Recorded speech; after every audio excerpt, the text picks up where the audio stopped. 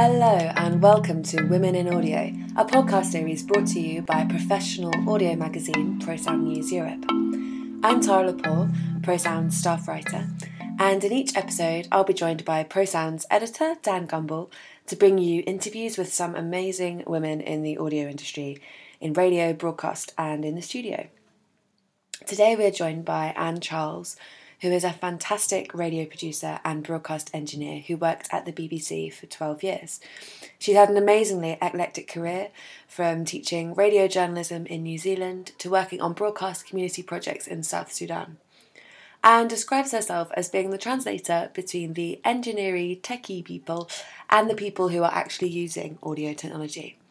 We also spoke to her about getting more girls into STEM subjects from an earlier age and discuss some of the issues around being a freelancer in today's industry. If you enjoy this episode, please rate and review us on Apple Podcasts, and you can also follow us on Twitter at PSN Europe and visit our website psneurope.com. Thanks very much, and we hope you enjoy it.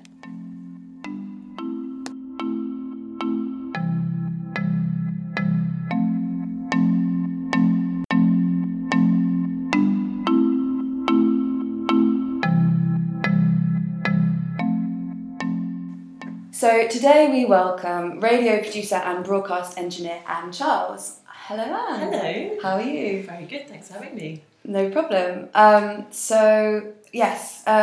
If you could start by telling us a little bit about what you do and just briefly summing up. So this is the point, I always joke, this is always the point where it sounds like, just like your mum or your grandma going, what is it you do? And I'm like, I don't know.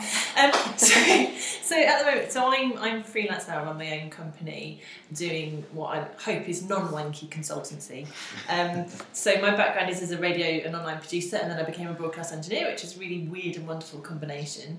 And so I spend a lot of time helping companies and individuals just with anything sort of studio-based and workflow. So I often end up as being the translator between the engineering techie people and the people who are actually using it. Because you'll be astonished how many times people are developing a product or putting in a studio or a system, and the very techie folk kind of understand one set of information and the people who are going to use it understand another, and they don't quite overlap in the middle. So I'm usually that person who's the bridge in the middle, whether it's doing training or project management or advising people on what they're going to do. So yeah, it's lots of fun. I get to hang out in lots of radio studios. Very nice. How did you kind of start out in the industry? What was your first role in radio? So I started out, like a lot of us do, the joke is you're always an old fart very young in radio, because a lot of us start out in our teens. So I started out volunteering on my local talking newspaper, and then I started helping out at my local BBC radio station. What's a talking newspaper? Talking newspaper. So it's a free service for visually impaired people. Oh, really? And when I was starting out, you read articles from the local newspaper onto cassette tape, and now it would be onto USB stick. Things have advanced a lot, because a lot of people have sight issues when they're older. They haven't necessarily grown up being visually impaired, and so they might not necessarily use screen reading software, and of course until very recently you didn't have papers available online, so it's kind of a digest of local news and information, and you read it out. So it's a great starting point, because you get to do, learn sound engineering and editorial, and you get to learn reading, and I used to do little reports and things like that. So yeah, it's a very good training ground. Yeah. Yeah, and then I did local and regional radio and TV. Then I went to national radio. So I was at BBC for 12 years. I went to national radio, and I was a children's radio specialist for a while. So I genuinely used to be paid to operate a fart machine for a living, which is brilliant. Children's radio has always been one of my real passions. And then I started doing some techie stuff as well. And then I was at World Service for a while, doing production there, and also a little bit of voiceover. So my last day at World Service, I was voice of prostitute to 40 million people. And then I did project management, so broadcast infrastructure project management. Wow, for 5 years, which is a bit of a change, yeah. And then worked internationally as well. So that's not very quick summary. So when did you decide that this was the kind of path that you were going to pursue for your career? So I think radio chooses you. Okay. it's I mean, this sounds terribly worthy, but it's a very vocational thing. So broadcast. When I was younger, I was sort of interested in being a nurse or a midwife and that kind of stuff. But then there was always this sort of thing nagging away to do with radio and broadcast, and that sort of didn't go away. So I tend to advise people who are starting out, if there's anything in the world that you can do that is not radio that might make you happy, do that. Mm-hmm. But broadcast is just one of those things you just know. Was there a moment that made you kind of go, okay, that's it, that's what I want to do? Was there a particular, I don't know, radio station that you used to listen to that intrigued you? I did so I think the reason I ended up at the BBC was probably when I was about 6. My sister and I had been sharing a room, and then my sister got her own room, so I got the double upgrade of my own room and a radio, and I was looking around the dial, and suddenly I found this radio station, and they mentioned the town where I lived, and I was like, oh, they're talking about somewhere I know. Wow, our town is famous. And I didn't realise it was the reason they were mentioning it was because it's the local radio station, so that was their job. But, I was like, I thought it was amazing. So I was very hooked listening to that station, and, I think even when I was 6, I wrote a letter to the presenter, and, he mentioned it on air, and that was incredible. So, yeah. What was the local town? So I grew up in South Norfolk, so okay. It was BBC Radio Norfolk, and then funnily enough I ended up working there. That was my first sort of paid job in radio. I was working for Radio Norfolk. So how long were you working in local radio before did you start working in BBC in London? So I started working at Radio Norfolk, and then did quite a lot of shifts for BBC Look East, and I also worked in Cambridgeshire as well. Mm-hmm. So I did that I had a long time of doing volunteering for the action desk, as they called it, and then I started picking up shifts. So I was there 3 or 4 years, and then I moved to working on national radio, and then I did world service. And then after I left the BBC, I then went and worked in New Zealand teaching journalism, and then I also spent quite a lot of time in South Sudan training broadcast engineers and also radio producers. So, it's kind of from rural Norfolk to a war zone is kind of like one of those, how did that happen moments. But yeah, it's incredible. The opportunities you have are amazing. What can you tell us about the time that you spent in South Sudan? How did that come about, and what did you do out there? What was it like? How did that come about? So I just got back from my first stint in New Zealand, and I bumped into a friend at a conference, and he just happened to be working out there and was telling me what he was doing, and then I said, that sounds very interesting. And then a couple of weeks later I got a phone call saying, well, this is really funny, because he'd just been having a talk with the training manager, and the training manager had said, what I really need is someone who can train technology but has got a production background, and they don't exist. And he said, yes, she does, and I know she's available. So 2 weeks later I was out in South Sudan for the first time. So wow. Yeah. So I did quite a lot of things out there. I did a lot of work with a radio station that was going national, training their engineering team, just sort of doing some kind of management training stuff, really. So they already managed to keep a station on air in really difficult conditions for a very long time, but it was just helping them to be able to explain more to their managers what they wanted and why they needed money and that kind of stuff. So that was brilliant. And then I also did some hands-on training with beginners in remote community stations, so local language stations that are in the middle of nowhere. One of them is actually in disputed territory between Sudan and South Sudan, so it's kind of officially not quite a country. It's quite interesting. And also some work at the University of Juba, developing some facilities there. So yeah, really interesting, real privilege to be able to go and do that. Cool. And you've obviously got like loads of varied experience across lots of things, but as you've kind of taken these projects and jobs and stuff, have you found that the balance between female engineers and male engineers, how have you found that often you've been one of the only women? Or? So in technology jobs, yeah. So in production, I found it to be much more even. Certainly wherever I've worked, it's been a much more even balance of men to women. Yeah. Not always in the opportunities they're getting, but yeah, there's been a much more even balance in technology and in broadcast engineering, because obviously I can do sound engineering, but I'm more in the broadcast engineering world, and that's slightly different. So yeah, I mean that's very male dominated indeed. Well, they're all wonderful people, don't get me wrong, but yeah. Certainly when I was doing a project management job, we had a department of 150, and I was the most senior woman. So there were about 10 women in that department, and most, there was, I think by the time I left, there were a couple of assistant project managers. We did have a finance manager who was more senior than me for a short time, and then quite a lot of project assistants and team assistants.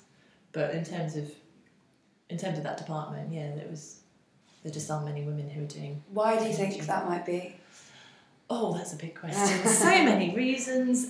So I think it goes back to technology and engineering being something that there are so many reasons women don't sort of pick it up. It goes back to childhood, really. I think that I find that women, I mean, not all women, obviously, but a lot of women seem frightened of technology and engineering, and so do some men. But just sort of worried that they're going to break something or get something wrong, quite conscientious. Sometimes they don't even get a chance to have a go because there'll be a bloke who'll just be like, oh, I'll do it. And with those sort of things all coming together, mean that it can be tricky for people to just sort of have a go and go, this is really cool. This is really fun, and I'm quite good at it, actually. Because it always seems like there's some mysterious thing that no one's ever told you. Yeah. And sometimes it's like, well, no, you sort of feel like you have to know absolutely everything before you can start. Yeah, that's a good way to put it. And you don't just get stuck in. And I think also with engineering, it sort of feels like people don't realise how broad a role it is and how many different kinds of engineer, even in broadcast engineering, there can be. So of course there are the people who've had the more classical training of an electronic engineering degree or a physics degree or something like that, or have come in on a formal training scheme. But there's absolutely room for people who've got more of a programme and production background as well to bring those skills and then develop more of the understanding of technology. And I think that's vital because we need both perspectives. Otherwise you can't do a good job. Mm-hmm. Has that lack of women working in the sector, or rather the dominance of men in that sector, has that ever been a problematic thing for you? Have you ever found that was something that either made you rethink the path you were going on, or did it make you more determined to succeed? What kind of effect did it have on you, particularly when you were first making your steps in the industry? So, well, I mean, I've always been interested in technology, but I am a producer as well, and I like doing both. So I was lucky in that by the time I started to do more of the engineering things, I already had several years of production under my belt. So that gave me a kind of a USP because I was going in as the producer person who really was interested. And I also find that, I mean, I'm doing a lot of work in technology because of men who are very encouraging. So I think it depends where you're working and what the job is. I find when I've done bits of sound engineering, so I used to do sound engineering at festivals and stuff, that there is a lot more overt sexism there. I think in broadcast engineering, it's quite a small industry, and the people who do it are pretty good. So they're confident in they've got secure self-esteem. So there isn't so much of a need to be protective of the knowledge, and you can tell the people who aren't good, because they hide, that they won't tell people stuff, they hide information, and they're very insecure and defensive, whereas the people who are good at what they do are confident and they're happy to share and to tell you. So I think a lot of the broadcast engineers I've worked with have been very good. I have had issues where there have been jobs where there's been, like in the project management world, there's more project managers, so there's more averageness. So some of the project managers were amazing and some of them were less amazing, and I found that was a hard environment to be in a lot of the time, not because of any individual, but because you can imagine if there's 150 men and one woman, well, if it was the other way around, I imagine that would be quite intimidating as well. Like, if you only had 150 women, you'd be like, okay. So, I don't let it intimidate me at all. The other thing it does is that it makes you stick out, which can be good and can be bad. So you really do have to work twice as hard, I think, because you're very exposed. Yeah. If you're the only woman in then people are looking at what you're doing. Yeah. And I definitely, when I first went into that infrastructure job, I think it was about a year before anybody, kind of took me seriously. Really? Yeah, even though what I've been saying I think was perfectly sensible, but yeah, it took a long time. But yeah, by the end it was kind of like, well, Yeah. So you do you say that some kind of girls wouldn't go into it because they might be a bit scared of getting stuff wrong, but do you think, I think you actually briefly touched on this, but do you think they're kind of aware of all the roles, and if not, what can be done to kind of get more girls into all the kind of STEM subjects, I guess? What role can schools play, or what do you think? Yes. How do we change this? There's quite a lot of stuff there. I think, obviously I'm coming at this more from a radio perspective, so this will be different in different parts of the sound industry. I think that technology and engineering have got a bit of an image problem, full stop. So there is a recruitment issue in broadcast engineering in this country and globally anyway, because the 20, 30 years ago, if you wanted a kind of cool and glamorous sounding, I mean, we all know it's not because it's hard work, but if you wanted a cool and glamorous sounding thing, then television or radio was kind of the place to be. So if you liked technology, then TV and radio was like, oh yeah, this is great. And now, of course, you've got all the development with digital technology and the apps world and all. So if you're kind of tech curious and you want to do a media-y sort of job that you think might be exciting, a lot of people now are going to be wanting to go to Facebook or Google rather than necessarily ITV. So there is a shortage, full stop. In terms of the job, I think that it is very broad. There are lots of different roles within it, and again, within our industry, we've got a problem that a lot of even the management don't really understand basic things. So you talk to a lot of people who are in charge of strategy and of looking at organisations and maybe planning training needs, and they can't tell you the difference between a sound engineer and a broadcast engineer. Now that should be as embarrassing as not knowing the difference between a music producer and a speech producer, or a television reporter and an online journalist. I mean, there's lots of overlap, but you know what I mean. This isn't a kind of a really in-depth technical thing. This is quite a fundamental basic that people don't know, and because they don't know, they feel scared and defensive, and then they start sort of pretending that either technology is too difficult or it's really sad and tragic, and it's not for them. So there is a kind of, which of course is incorrect because it's very exciting world to be in. So there's the image problem to start with, and then there's the girls getting into technology thing. And I think that, so a very long time ago I was involved with coordinating some stuff for Take Our Daughters to Work, and the research back then was that girls and young women make decisions about their future career stuff much earlier than we do work experience at. So they really are making decisions at around 11 or 12 rather than 14, 15.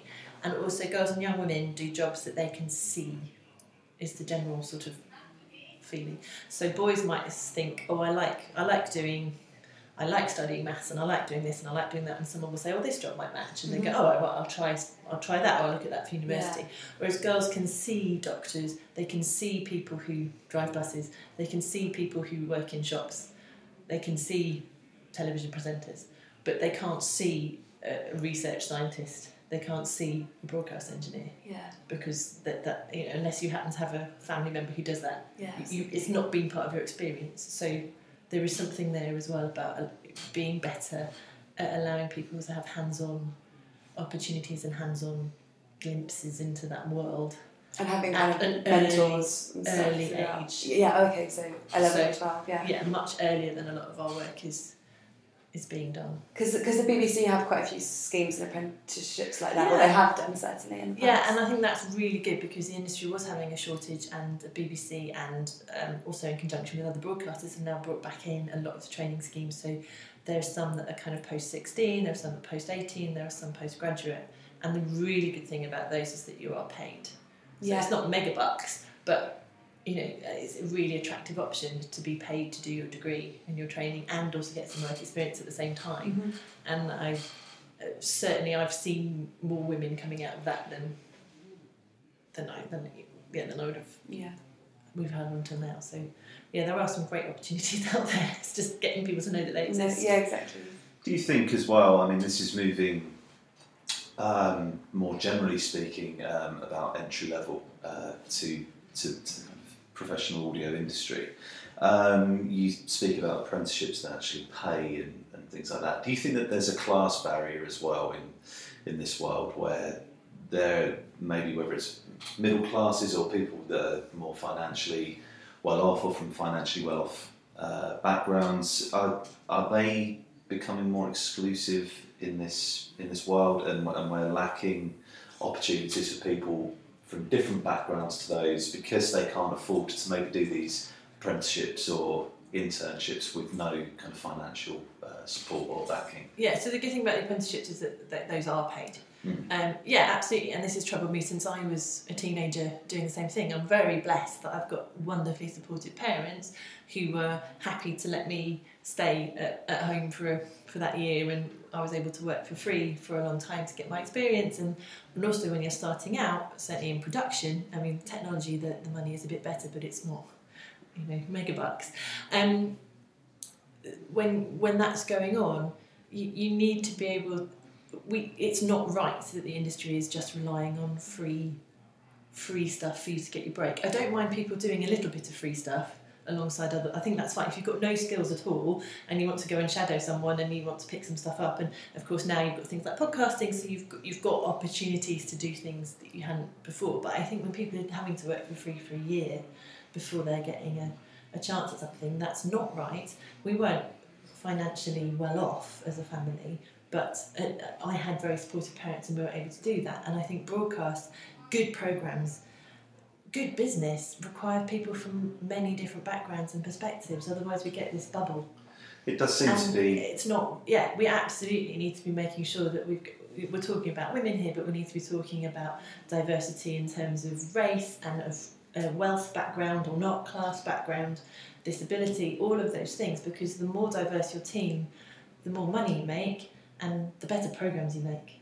It does seem to be something that's prevalent as well, not just in the audio industry. We need to stress it's very much in the world of media and music and journalism or whatever. There is a huge issue with that. And on top of that, we have the London issue. So London is becoming, or has become, unaffordable. So for example, I was able to be here in my 20s. I'd love to be back here again. I'm not quite sure how to do it. And I'm not starting out and being paid £6.50 an hour anymore. And so, yeah, of course, London's got a lot going on, and there's good reason for a lot of programmes to be based here. But if you need your staff to be in London, you can't be paying them £25,000. And that's not just a media thing. Obviously, that goes for doctors and nurses and everyone else as well. But it's the South East as a whole. We have this skew. So what kind of tips would you give? I mean, to someone who's starting out there? If you still want to work in this industry. It's a great industry, God. Yeah. It's really good. No, it is. I mean, it is wonderful. It is a wonderful career to have. And I'm very lucky because I think being able to do something that you really love is the golden ticket, isn't it? That's the point. So, what have been some of your career highlights today?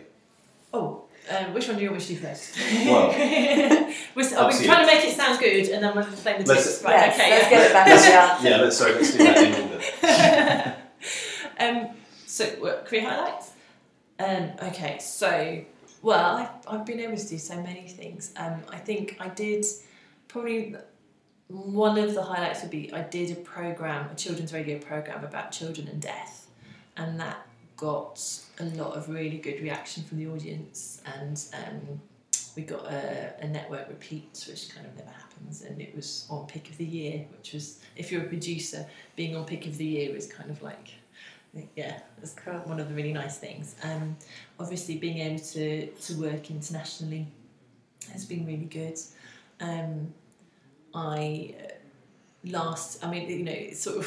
joke about the fact that it's a lot of the time you're doing spreadsheets, right? So it's not kind of or very long hours, but you do get these odd moments when you're going, wow, is this really happening? So I genuinely did drink a bar dry of champagne when I was in Sydney, which is quite funny. Not just me on my own, but it happened. And I was like, this is the sort of thing people think we're doing all the time. I did also have an enormous insect while I was having a bucket shower in the remote region of South Sudan land on my bottom, and I had a feeling that some of the insects around there were ones where if you brushed them off they dissolved and gave you second-degree burns, so I just had to wait because I wasn't sure what it was for it. And at that point I thought, yeah, this is the counterbalance to the glamorous stories. It's definitely I now have a potentially deadly insect on my bottom and I've just got to stand here until it goes away. So these are the two sides. The two extremes are, either with a lot of spreadsheets and late nights in the office in between. But yeah, in terms of if you're starting out, I think experience is more important than bits of paper. So bits of paper, depends what country you're in. In some countries you absolutely need the pieces of paper because you can't get in the door without them because there's no sort of work experience in shadowing anymore. But so do what you want to do, but get some experience because it's much easier. If you think about an employer who's looking for hiring someone for the job and you've got someone who's like, well, I've studied the theory of how journalism might possibly happen, versus someone who's gone, well, I've set up my own news-based podcast, or I've been working on the student radio station, or I've been out and recorded these items. That's always going to be a better option because that's someone that can start work. So yeah, get whatever experience you can. Volunteer where you can. If there is a student radio station or a community station, something like that, you can get involved with. But obviously, while still earning the money that you need to earn to keep the rest of your life together. And then probably have some limits on how long you're doing that. So kind of say, yeah, I'm prepared to help out, as many hours as they want at the community station because that's good for the community and I'm happy to do that, or I'm going to do this for a year and then I really need to be finding some paperwork. Have some limits in your own mind about how long that situation's going on so that you're both feeling happy about that. And just be curious. Try out lots of things. So go and, even if you think you want to do programme making, and programme making is wonderful, make friends with the engineers. Go and shadow them. Go and get in touch with them. Go and find out what it is they do, because you cannot make good programmes unless you understand technology. And I don't think you can be a good technologist unless you understand the programme process. So don't just think, oh, that's not my job, ever. Always be curious and have a go at other stuff, because you never know what crazy things you might end up doing with a weird and wonderful combination of things you've been to. And always be nice. It's a pretty nice industry, actually. People are pretty lovely to each other most of the time, but that means that there's even less room for people who aren't. So yeah. Yeah. Cool. So what's next for you then? So I got a whole run of work with my main client, and I also should be going to the Radio Days conference in Vienna in March. I think they've got a bit about women in radio session going on there, so I think I might have been roped into running something for that. And then, lots of interesting client work, always available for interesting pieces of work. And then I also run Radio TechCon, I'm one of the organisers of that, which is the UK Radio Industries Audio and Technical and Engineering Conference, which happens in November. That is in London. But that takes an extraordinary amount of time around the edges of all the other work. So it's quite good. Even if I do say so myself, it's quite a good day. So, yeah. Great. Okay. Cool. I think that's all we have time for. Thanks for coming in, Anne. Thank you very much. Thank you.